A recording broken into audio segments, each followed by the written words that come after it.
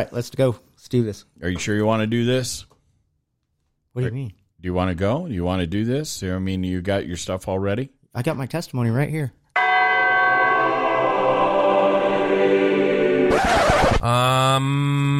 No. Much better. Now, get ready for an uncivilized discussion about faith. Welcome to the Barbarian Prophets. Yeah, that's right, Barbarian Nation. We're back on here today, and I'm coming back in with a person that I visit with pretty regular, and he talks to me so much I don't ever think about going to said and saying, Rocky Johnson, I need to catch your testimony, and I have not done that. I mean, we joke around, we talk a lot, we kind of mess with a few things. Rocky has his own YouTube channel going right now that he's going to talk about here, and as we kind of gear in to get other shows on, I definitely want to get a couple of the people that I'm with all the time. I want to capture their stories, because it's very easy to forget those people as I continue clawing my way through getting people to be on the show. And so, without further ado, and without gilding the lily, Rocky Johnson. What's up, y'all? Go subscribe to my YouTube channel, Warriors of the Word. I know it's kind of a crazy address, but I typed in "Wow, Warriors of the Word," and YouTube said no, there's too many of those like that, so I had to do it this way. So if you go to YouTube, you can type in W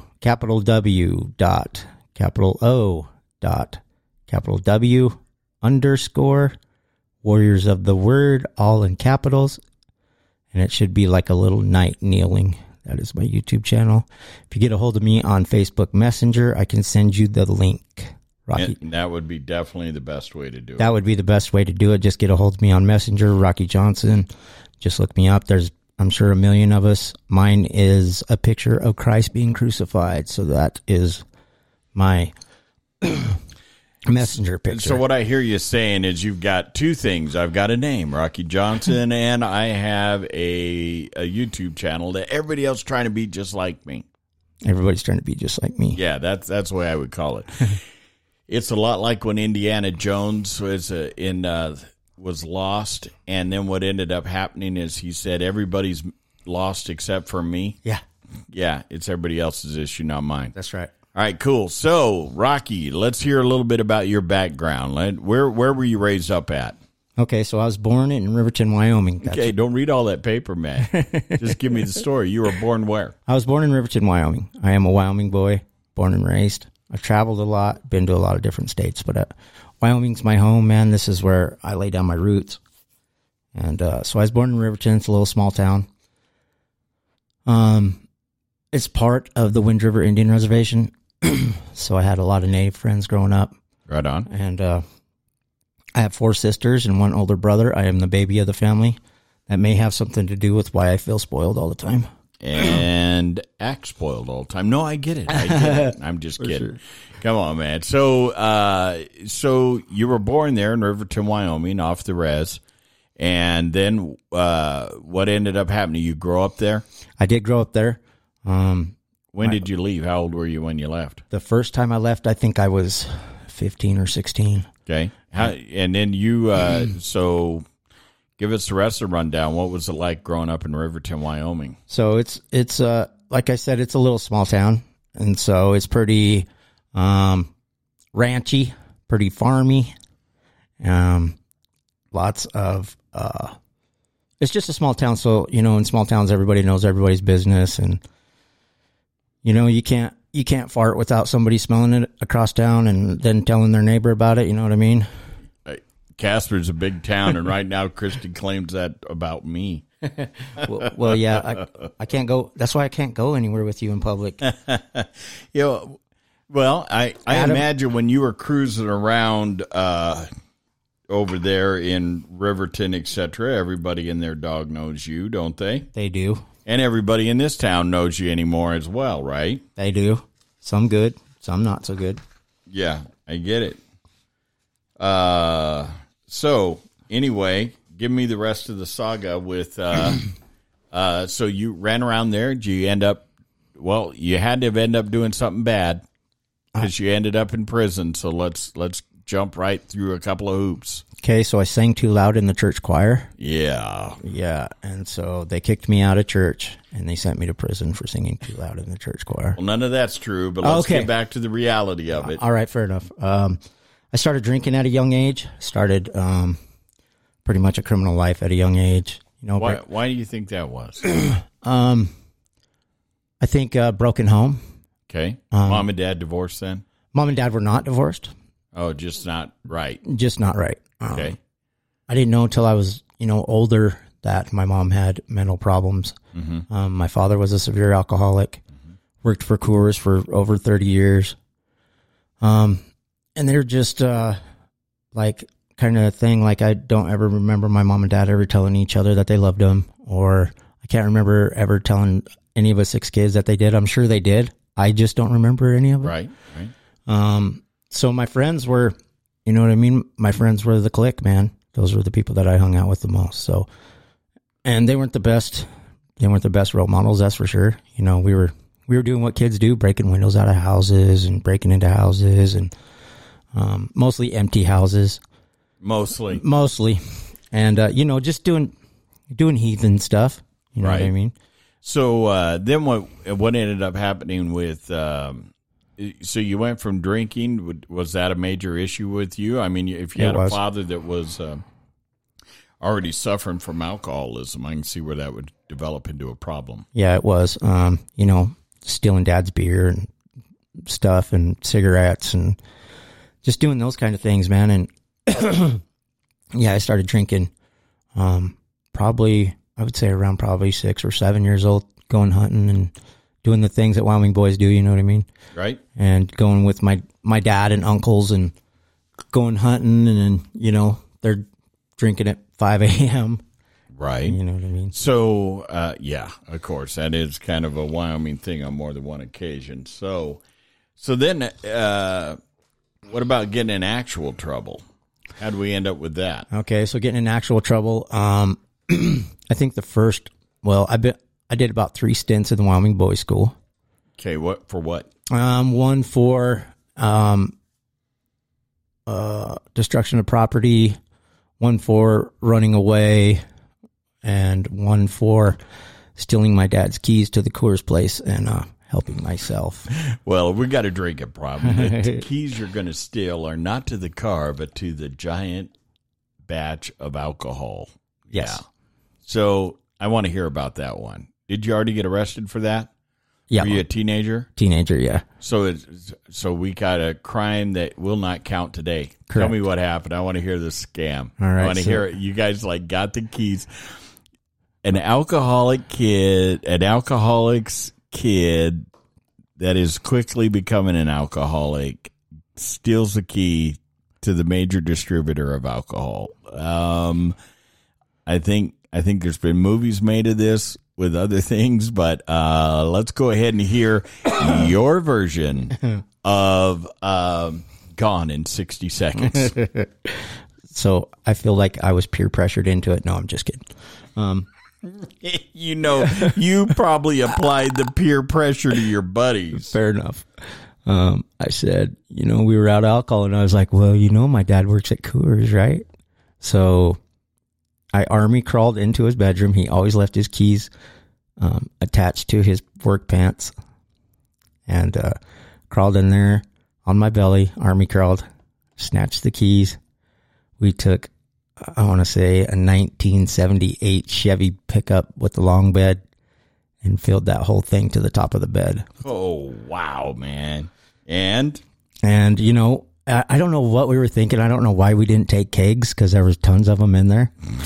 We took cases of beer and party balls, and I don't know if some of you guys out there remember party balls, but there were exactly 5 gallons of beer in a little, like a mini keg. I want to know, was any of this playing in the background?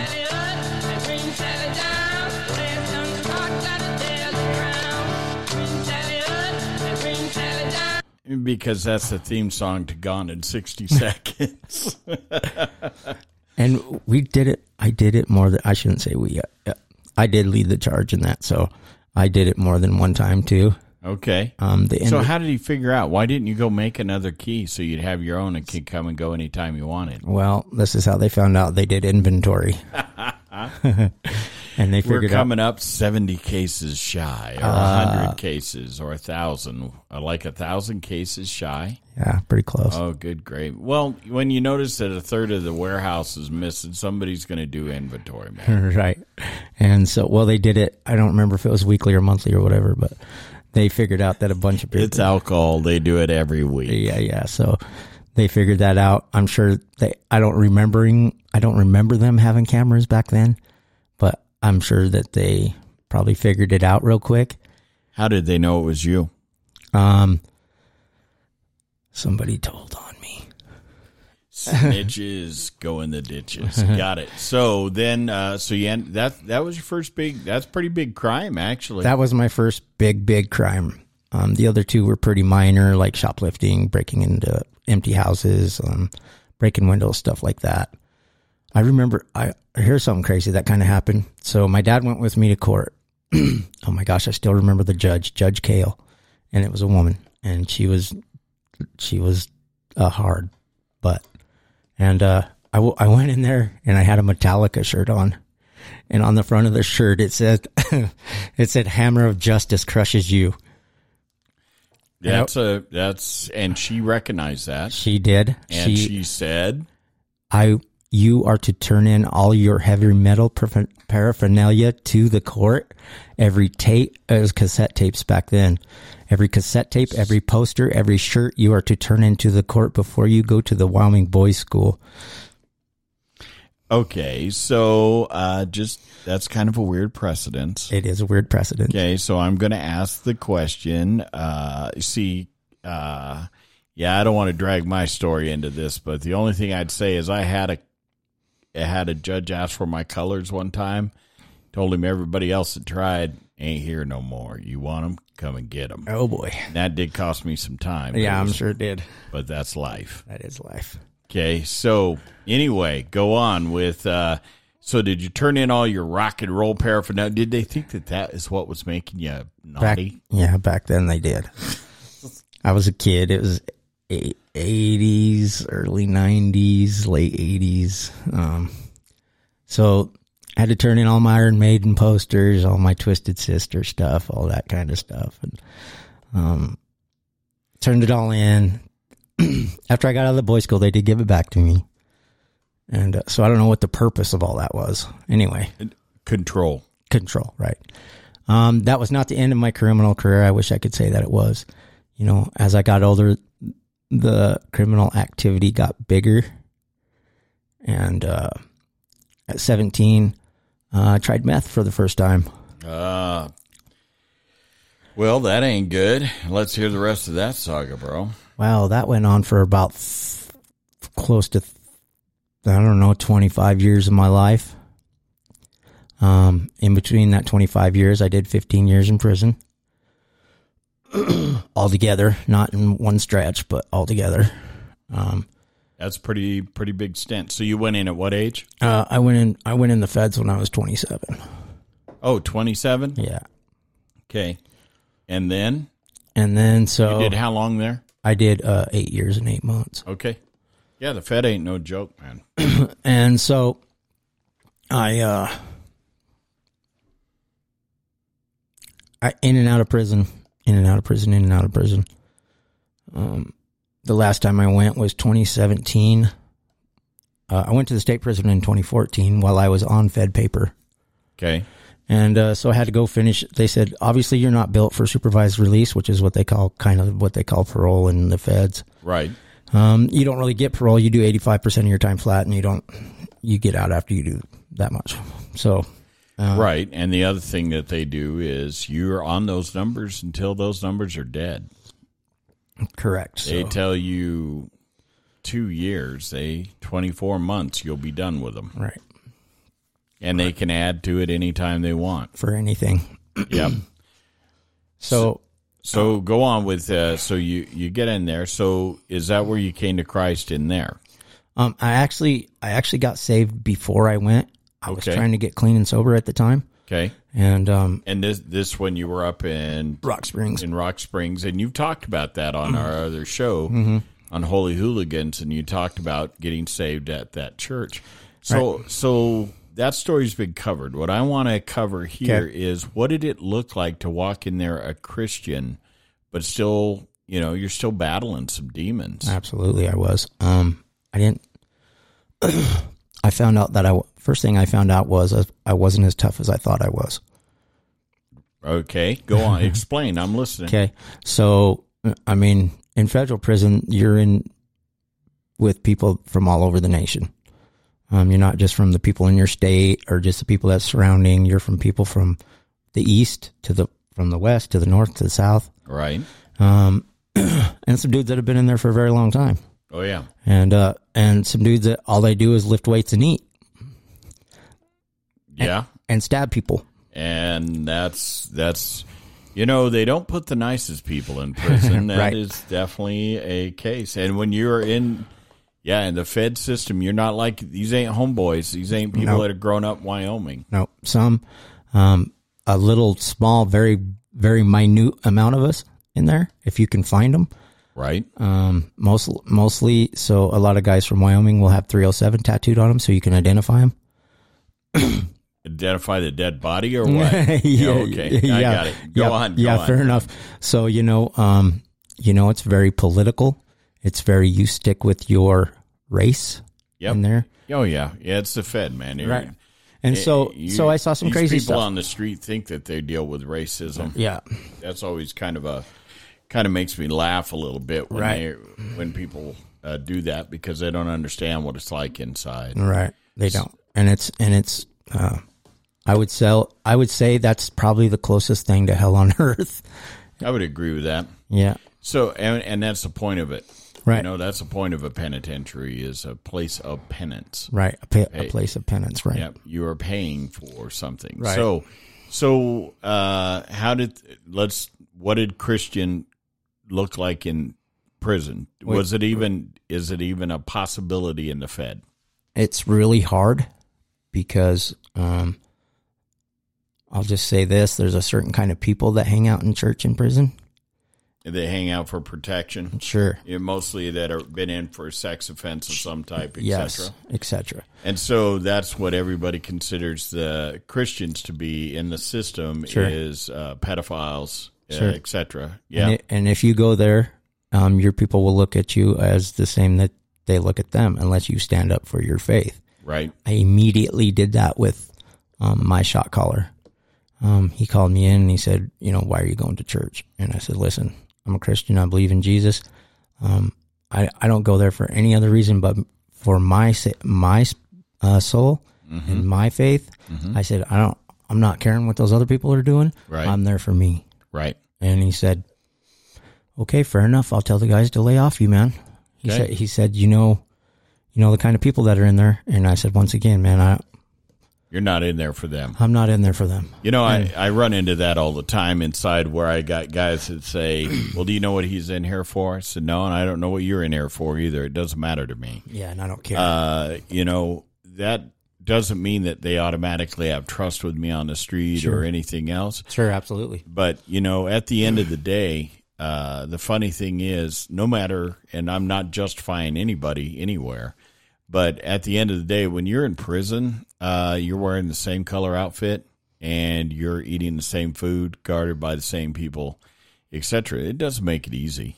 There ain't nothing easy about prison. Yeah, that's real. And there are people in there that have done heinous and horrific crimes, and there are people in there that have made pretty epic mistakes. But, it's very rare that there's a person in there that doesn't end up getting in there. I mean, they get themselves tied up and get in it. I think the most minute thing that I seen in there was this guy didn't pay his taxes and he got 6 months in the feds. What kind of taxes did he avoid? I'm not sure. But yeah, I bet it's something not a little bitty like you and I would think. No. We didn't pay in our, right. 6, 7, 10 grand. Right, I think he probably didn't pay in a couple of $1 million. So sure. his 6 months didn't really mean buncola, but he still had to do the time. Sure, he did. Okay, so here's the other thing. So you get in there, you have to sort through. You have a shot collar. Most people out there don't know what that means. You want to explain that?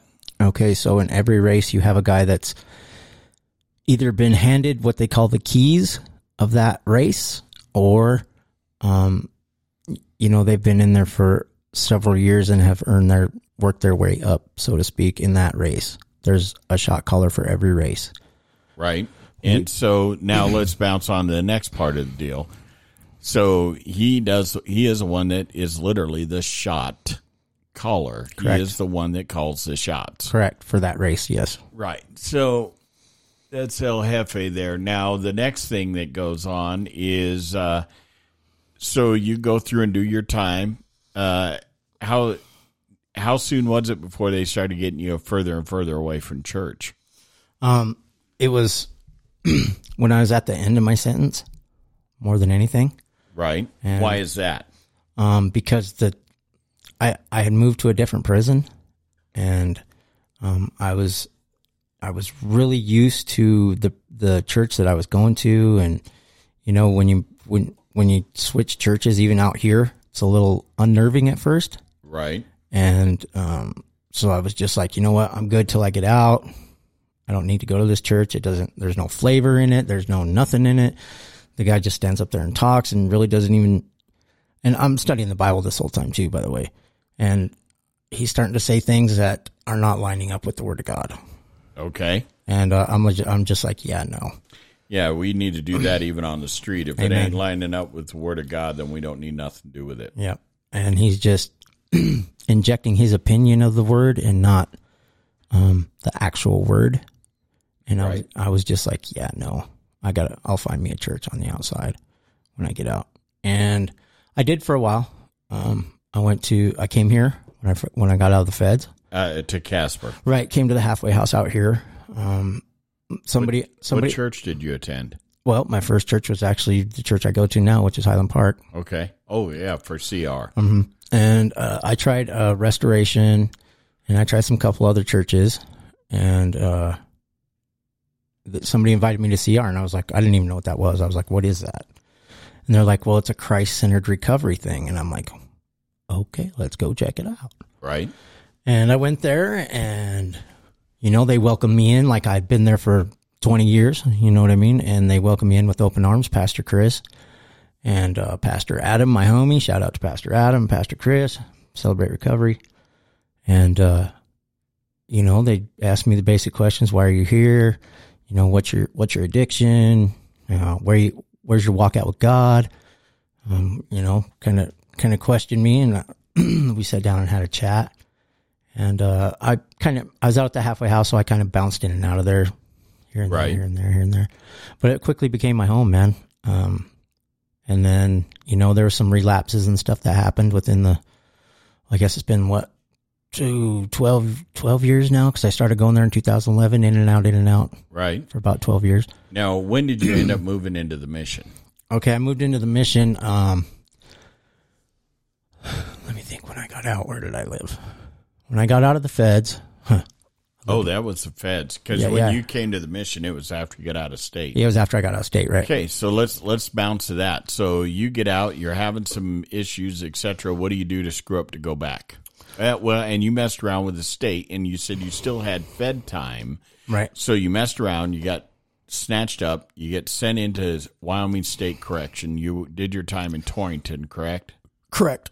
All right. So what did that end up looking like when you got there? What was you screw up on the street? Right. What do you think made you mess up on the street? Easier access. Easier access? Is it any less easy than it is now? No, So what was the difference? I wasn't ready. So what do you think would have helped you get ready? Me taking the tools that I was learning and actually applying them like I am now. I wasn't. I was just, to be honest, I was what they call faking the funk. I could talk a good game, but my walk wasn't matching my talk at the time. So you were believing in Jesus, but you Right. really weren't living the life. Right. And the same with recovery as well. Well, there's plenty of people out there that do that even in churches. Yeah, that's real. Okay, so and that's it. And I'm on track with you here, and I'm appreciating your story. And but I want people to understand how it is that people go in, come out, they're working hard at being a Christian, and they get tied up into some stupid, and they end up back inside. So you end up back inside down in Torrington. So let's talk about Torrington Prison just a little bit. Okay. So how long did you do there? I got sentenced to a 3 to 5, and I did 2 and some change. Okay. And so what did it look like being a Christian in there comparatively to the street? Or comparatively to the Fed? It was considerably easier in there. Okay. There wasn't, there was still politics, but nothing like the Feds. Right. Everybody kind of, we still had kind of a shot caller, and we had a guy we would go to if we had issues, you know what I mean? Right. But it wasn't nothing like the Feds. It wasn't as militant, I guess, you'd say, as the Feds. It was way more laid back, way more chilled out. People were just there to do their time, and they weren't trying to just cause chaos all the time. Right. Well, they have rules there too. At that prison, you end up going to a different one fairly fast. Yeah, real quick. And they don't mind shipping you out of state. You want to be a tough guy, we'll send you where it's tough. Yeah, that's real. And tell me how the church worked in there. Well, I met up with, and I wish I could remember his name, man. He was little small, what was his name? I want to say his last name was Lewis, but that's not right. He was a little small black dude. Yeah. I remember him. I'm trying to remember his name too. Yeah, I can't remember. It's been a long time. And I went in there to get some book. I went into the little library they have there, which is really small. And well, the office of so you got to have jobs when you're in prison, and his job was at the chapel. Right. And so I went in there, and what year is this? This is, let's see, I went down in 2013 and went to prison the day after the Super Bowl, so it would have been February of 2014.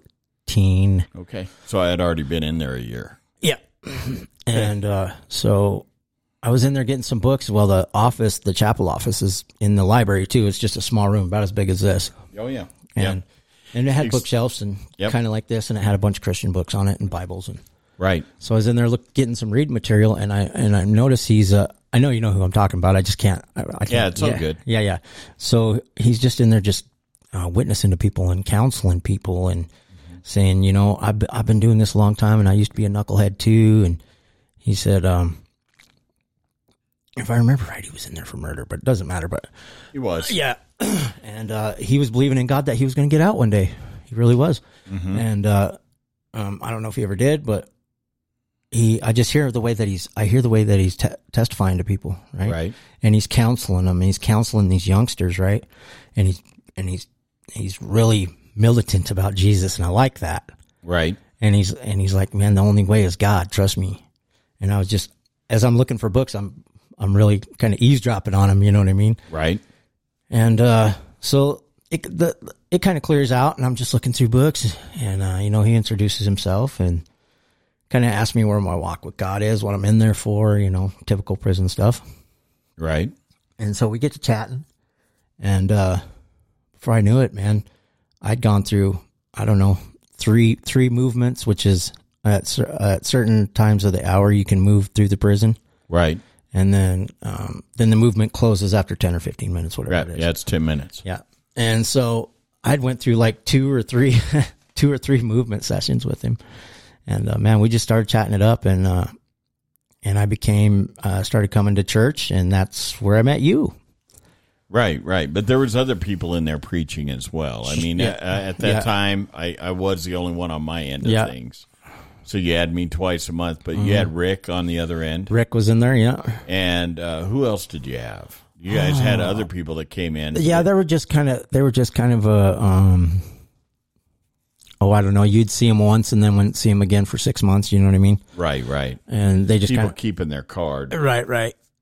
And not everybody that does prison ministry do it to actually do it. Right. That's real. that's real. Because there's a lot of people that come in to do prison ministry, so it looks good hanging on their resume, especially when they're applying to be pastors and stuff. We've seen that several times. Sure. It's irritating as snot to me.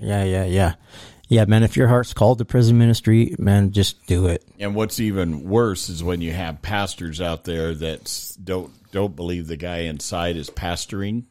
Yeah. Because he's never been inside a prison to understand what's actually happening there. So he doesn't consider those pastors, and I find that quite bizarre. It's weird. Yeah, but I just want to kind of cover some of that. So how was the church structure in the prison? Feds or state? State. It was pretty, I'm going to say loosely. It's pretty loose. You know what I mean? They were pretty, anything we asked for, Bibles, cross necklaces, okay, can we have this? Can we have that? Anything that had to do with God, they were pretty, yeah, you guys can have that kind of thing. Well, that's good. And they kind of promote it there. Sure. Don't they? Yeah, sure they do. We've had a couple of good wardens down there over the years. They're hard. They are. They are wardens, they, on the other end, when it comes to if you're actually trying to better yourself, they work at it. Yep. Okay, so you do that time in there, and then you hit the street. Well, I had to go back and finish my Fed time. Okay. They said, well, go back and do a year and a day, and we'll just kill your Fed time. Well, it was worth it. Yeah, it was worth it, and I really only did 8 months and then 4 months and a day in the halfway house. Okay. And so came back out to the halfway house, which I'd been in and out of a couple times, one in Gillette a couple times, screwing up on probation, parole. Right. And I came out and I hit the street and really didn't, started staying with this. So there was this girl that I stayed with after the... That's how every prison story starts. So there's this girl. So anyway, go on with the girl. Okay, so I started working in the halfway house. I started working at the Ramkota as a maintenance guy. Right. It was my first job out of prison, and I met this girl there, and we kind of started hooking up. She was about 10 years younger than me at the time. Right. And lived with her for a while. Didn't work out. Moved in with some friends. That didn't work out. And that was the first time that I had gone to the mission. It was the old mission at the time. Oh yeah. That was where we didn't have much of a building at all, did we? No, we had like 3 separate buildings, and they were all real teeny tiny. And junk. And garbage. They've been there a long time. Right. And, so I went to the mission, things weren't working out on the street. Is that when you ran into William? I did. No, Okay. that was the first time. That's the first time. Okay. Yeah. So you go in there, you end up, it was hard. It was hard for you to be at the mission. Yeah, it was rough, man. And you run into William. And I run into a guy that I'd known since kindergarten. Yeah. William Stover. Yeah, William Stover. Shout out to Bill. I knew him as Bill back then. He went by Bill back then. Yeah, I bet he did go by Bill back then. And so, Stover, we know you're listening. And I was like, man, I know that guy. And I keep looking at him. He keeps looking at me, and we're looking at each other, and we're trying to figure each other out. You know what I mean? And finally he goes, Rocky Johnson? And I'm like, Bill Stover? And I was like, whoa, this is weird. And so, like I said, I've known this guy since kindergarten, right? And of course, we're way into our 30s by this time. Right. And so, we start reminiscing about the old days. And he's like, yeah, man, I'm in the discipleship program, blah, blah, blah. You should join. And I said, well, what is that? Yeah, so what is the discipleship program? Yeah, and he's like, well, it's like Bible college mixed with recovery. And I'm like, okay. Yeah. Let's try it out. So I go talk to Dave Matthews, who is a good friend of mine now. We wasn't very close back then. Yeah, I bet not. So go on. And, he said, yep, go ahead. Well, the guys that were in the program lived upstairs at the time. Right. Because there was an upstairs. And the guys that were working lived upstairs. Right. Before the new building was built. And he said, well, move your stuff upstairs and you start classes the next day. Mm-hmm. And I said, okay. And he said, so-and-so's your counselor. And I said, okay. Went and talked to him and said, yeah, man, so what do you think about the program? I said, I don't know yet. I haven't really started. And he said, I think you'll like it. And he, you know, we talked about my walk with Christ and where I was at and a little bit of my history. And that was the first time I was in the discipleship program, man. And it set me, for getting out of state prison, it set me on the path that I'm on now. Okay, that'd be a key thing that I want to point out there is that is one thing with doing that. If you would have done that as part of your halfway house experience, do you think it would have been a better experience? I think it would have been an awesome experience if they could make some way where some of them, like some of those guys coming out of TC, instead of coming out of TC going to the discipleship program instead of to the halfway house, I think they would be more successful, personal opinion. Well, that's a good personal opinion because that's one thing that maybe needs started up is a halfway house that is based in a situation like that in correspondence with it over there. But part of the thing is you'd have to really rein that in. Okay, so yeah, that's pretty solid. No, was I teaching there? You were not yet. Okay. I had been looking for you, and I remember you telling me in prison, get a hold of me when you get out. You said, I go to this church that's just this tin building over in wherever the Hope Church is now. Oh, yeah, over there over there off Collins. Was it there then? No. No, it was in North Casper then. Yeah. Yeah. You said it's like that. You're like, it's in this building. It's over in North Casper. And I was like, dang, man. I was like, does anybody know Bert Eldridge? And like, yeah, we know Bert. Well, everybody knows him. Yeah. And he's like, and I was like, well, do you know where he's at? Do you know where his church is? He's like, well, he's kind of a preach in the wilderness kind of preacher. Yeah. Yeah. I didn't have a church for sure. He's like, he just kind of goes to whatever church and preaches. And I was like, oh, okay. And I was like, what about this church in North Casper? I said, I can't remember the name of it. He said it was in this weird building and you can't really tell it's a church. And so, I got down to North Casper one day and I'm driving all around and I don't see no church and I'm like, dang it. Then Bert rolls up to the mission one day on his bike and we're all standing outside the old mission. Right. And, you roll up on your bike and that's when you started doing, that's when you started teaching there. At the discipleship level. Right. At the discipleship level. Yeah. And I was like, dude, I've been looking for you. And, that's how we kind of hooked up again. Right.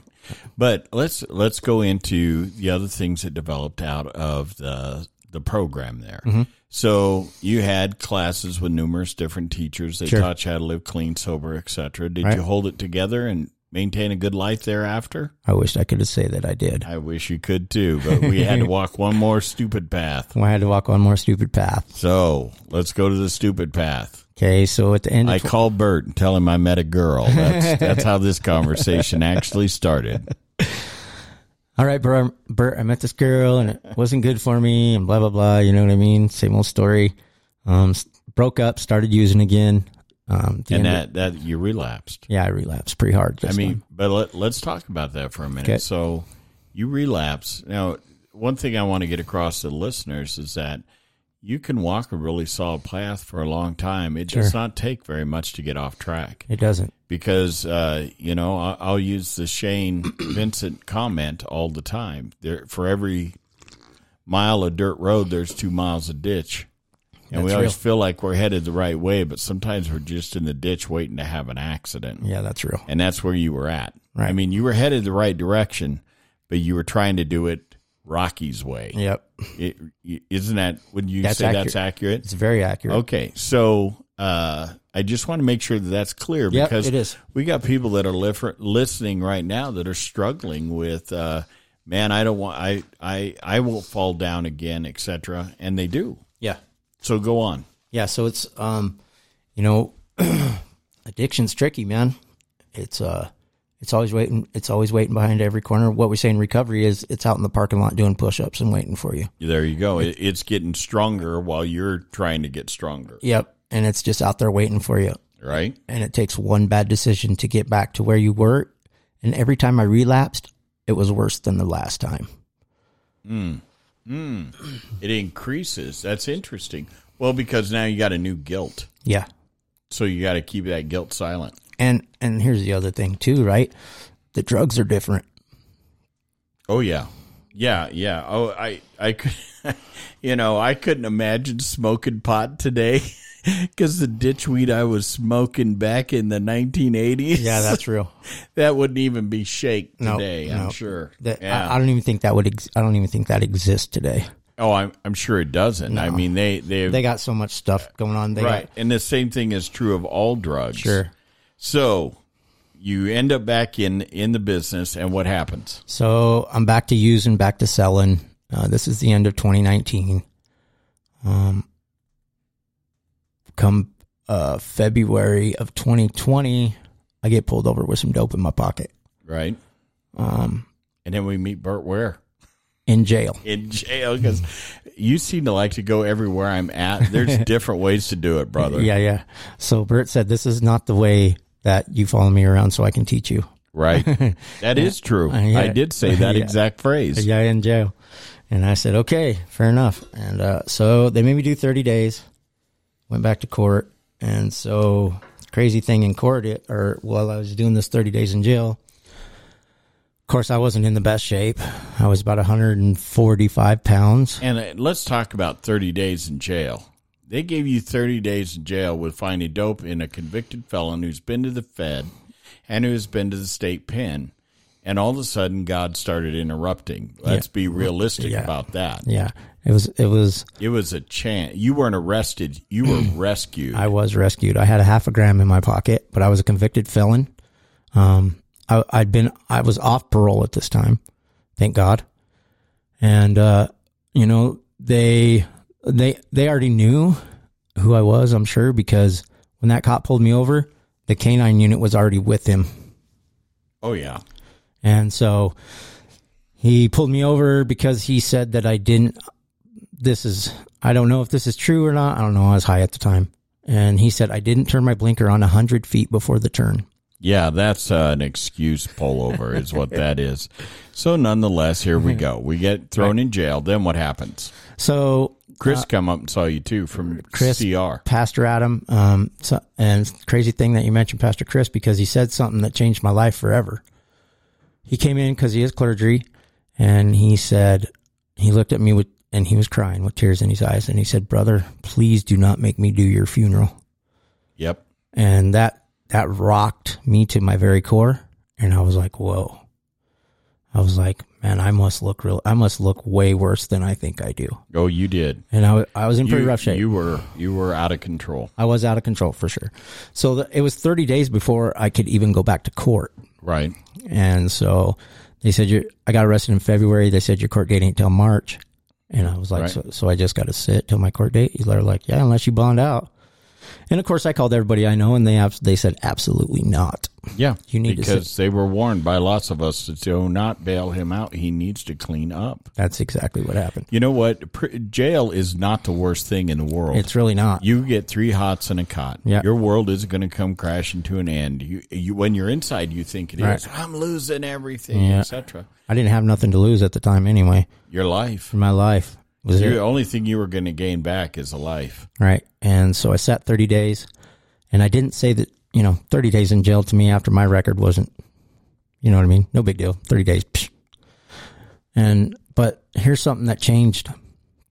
When I went to jail or prison before, it was the old, and I know everybody that's been in there said this, it's the old, God, if you get me out of this, I swear I'll never do XYZ. Right? Liar. I'll never do XYZ. And so what did you end up doing? So I got down on my knees one night. X, Y, or Z. Yeah, I got down on my knees one night and I said, okay, Lord, I'm not going to say the same old prayer that I've said every time I went to jail. Here's the covenant I am going to make with you. Whatever your will is in this situation, let it be done. I'm not going to beg you to get me out of jail. I'm not going to beg you to set me free from jail this time. But whatever your will is, and when I do get out, I will never, ever again in my life be ashamed to mention your name. Fair enough. Then? After that prayer, a couple weeks later, I went to court, and the DA walks over to me before the judge comes out, and he says, this is the only deal you're going to get from me. And what did they offer you? This is crazy.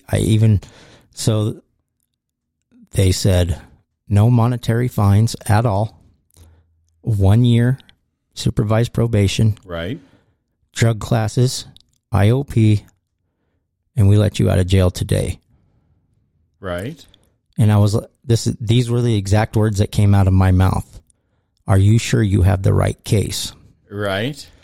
And he said, Rocky Johnson, right?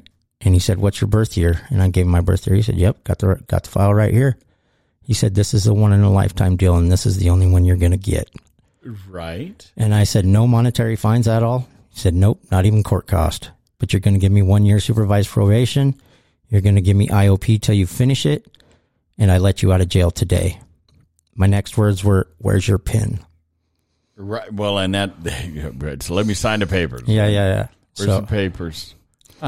We went through the thing, the judge came out, we went through it all. Right.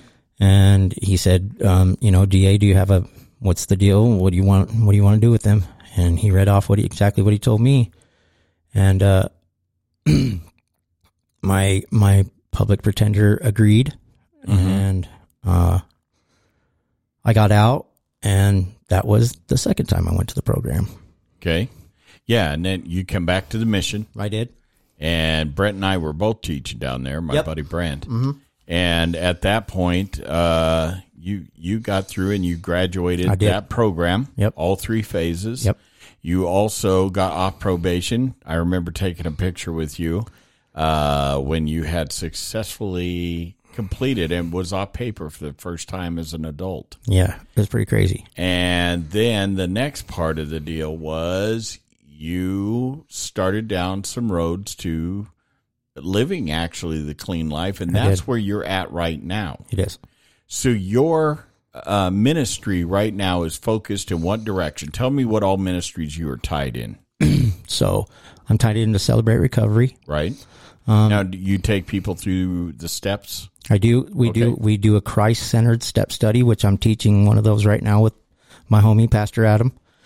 And we're teaching a step study, which is kind of we call it the meat and potatoes of Celebrate Recovery. Right. We go through the 12 steps, but we do it Celebrate Recovery style, which it's all Christ-centered. Right.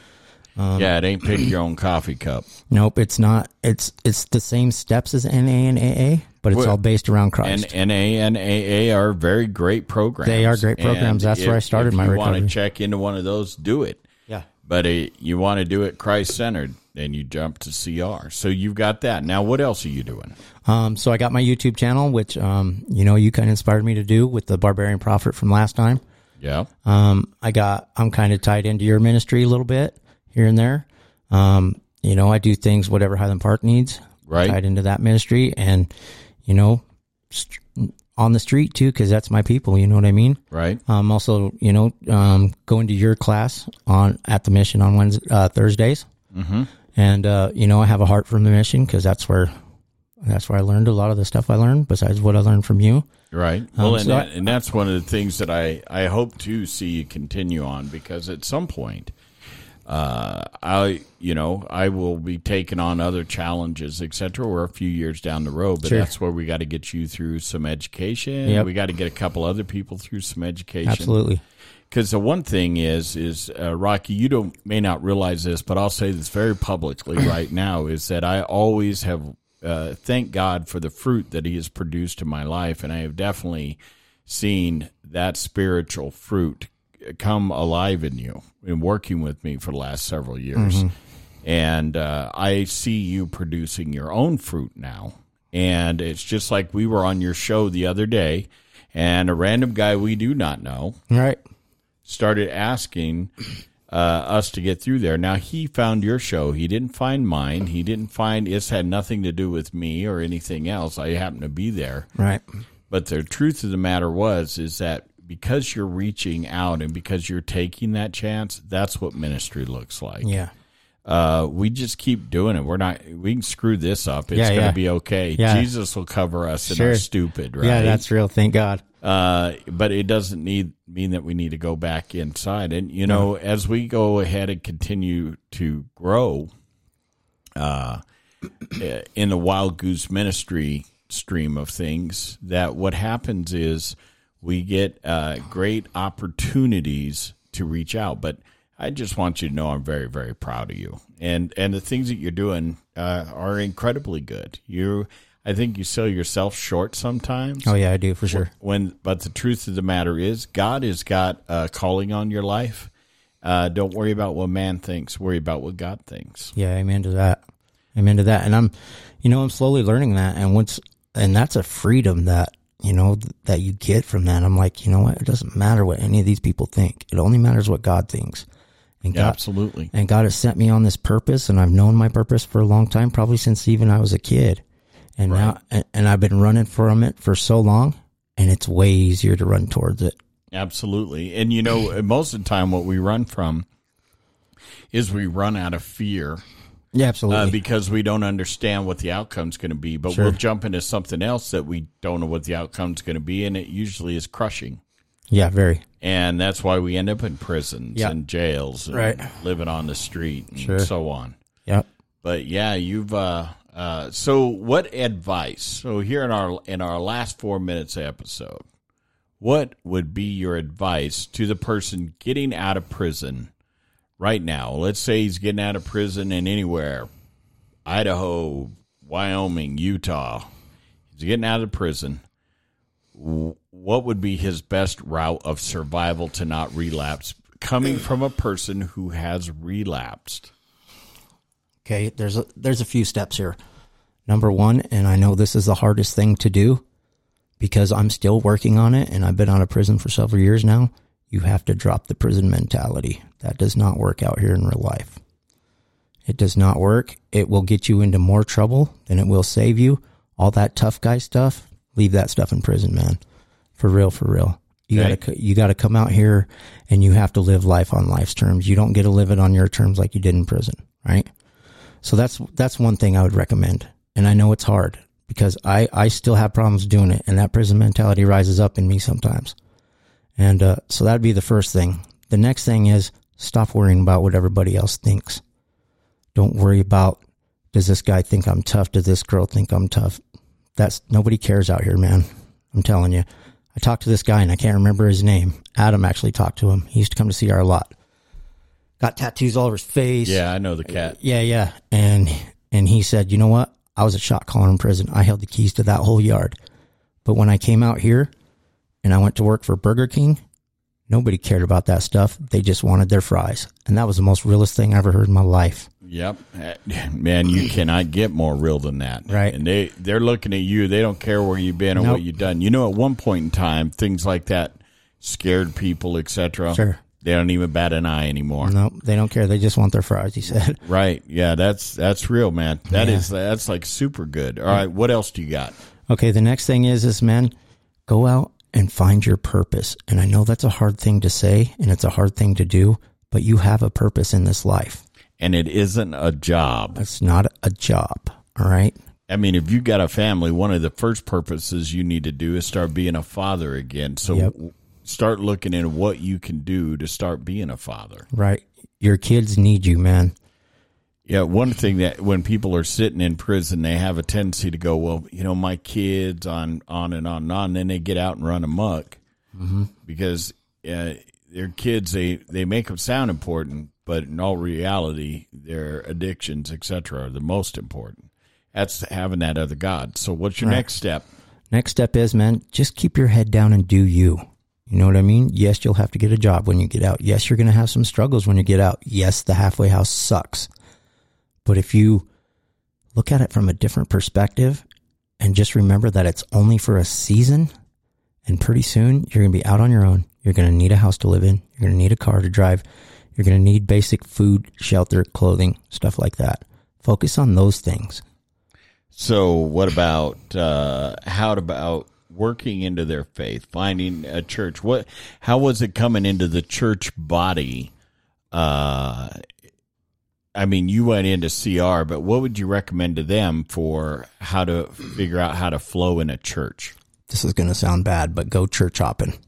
Oh, no, that don't sound bad at all. Find the church that works for you, man, and you'll know.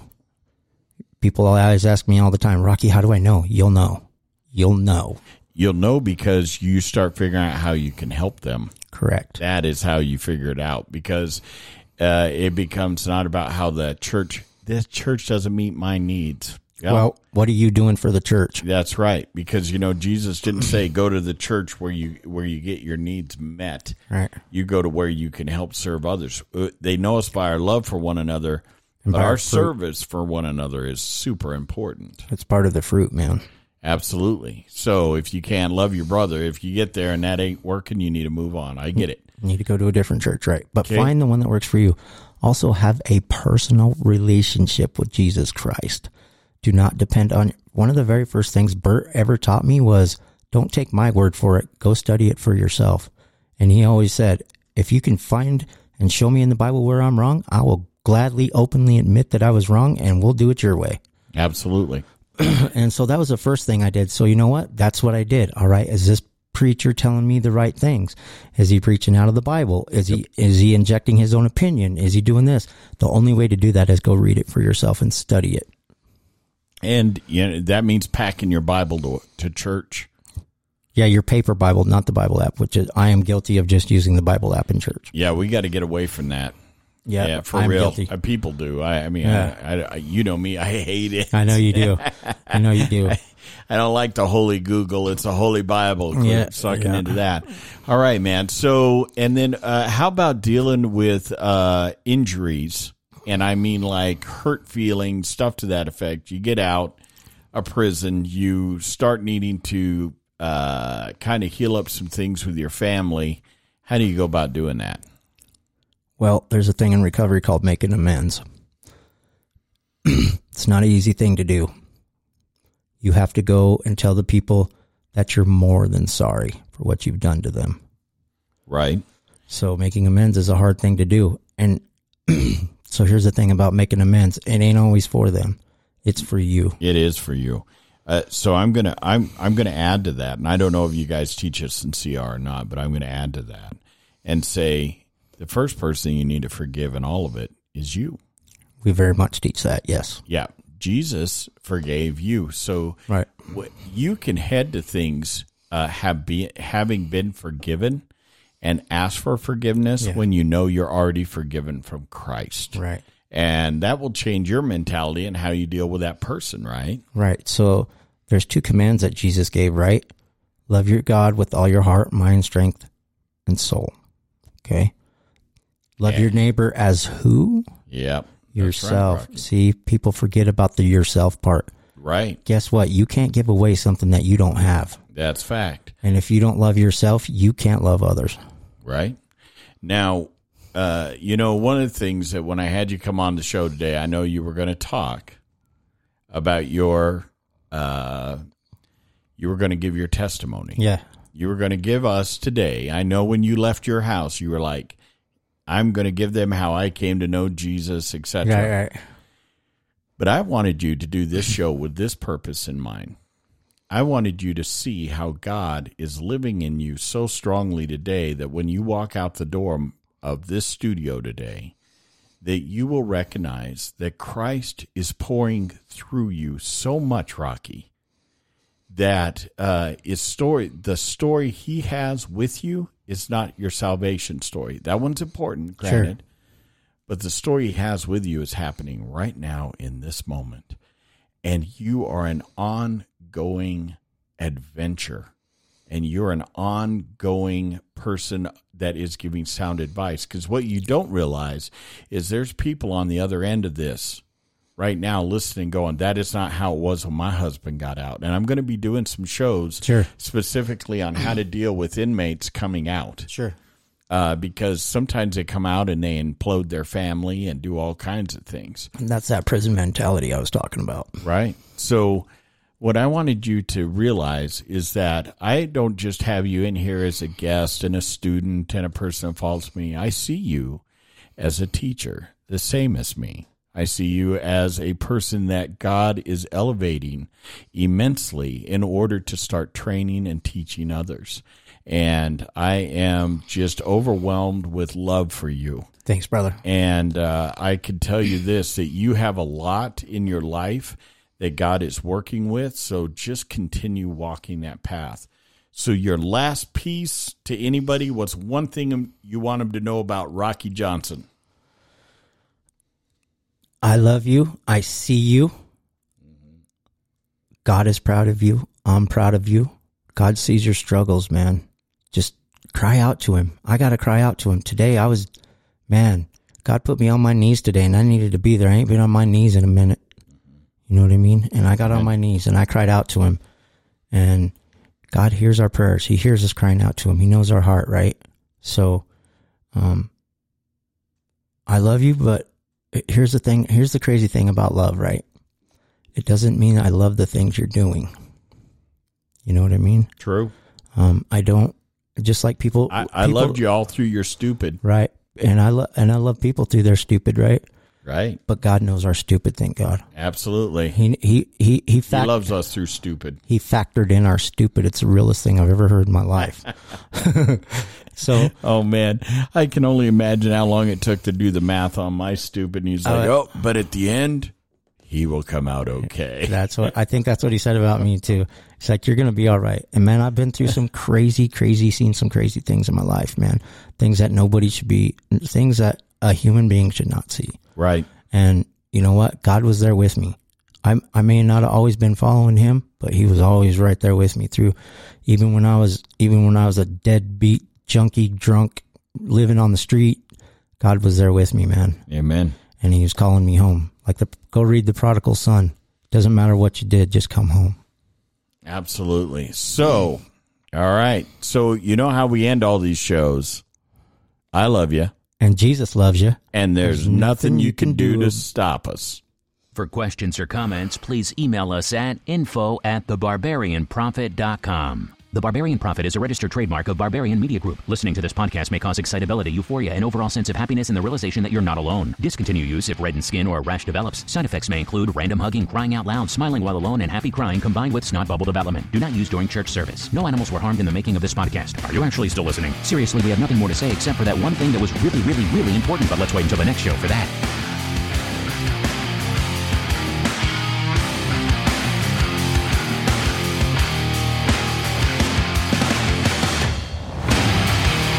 Well, one of the things that we're going to have coming up, folks, we're going to be having to come up with some discussions with some actually psychiatrists that deal with people coming out of the prison. And we hope that you join us for future episodes. Again, I just want to thank my guest, Rocky Johnson, and to tell you, God thinks you're amazing, and I can't wait to talk to you again. So God bless.